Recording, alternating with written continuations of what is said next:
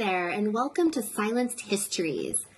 For February, we are recognizing Black History Month with a daily story or nugget of information that you may or may not have learned about in school. This month, we have Jen the librarian with us to share her research and perspective. Here is Jen. Day 4.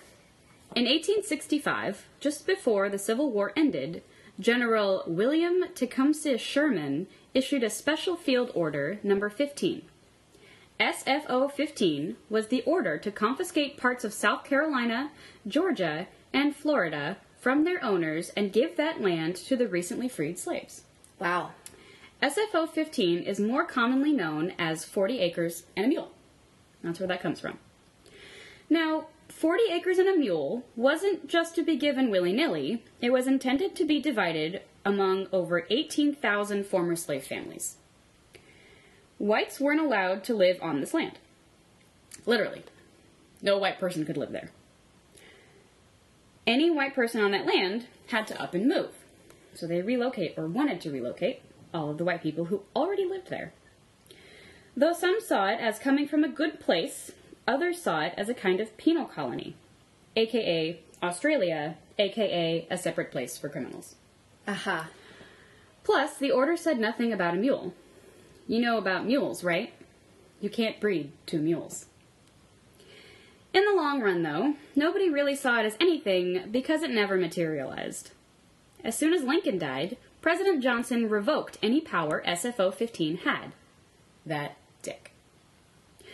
Reparations were paid, but not to slaves or their families.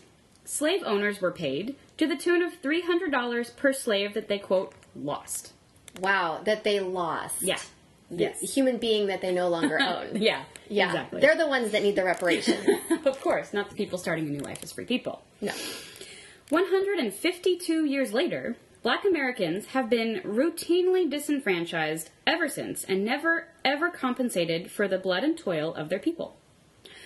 White Americans are able to pass on resources to their children, which helps expand wealth. Even poor white people can at least pass on their favorable skin tone.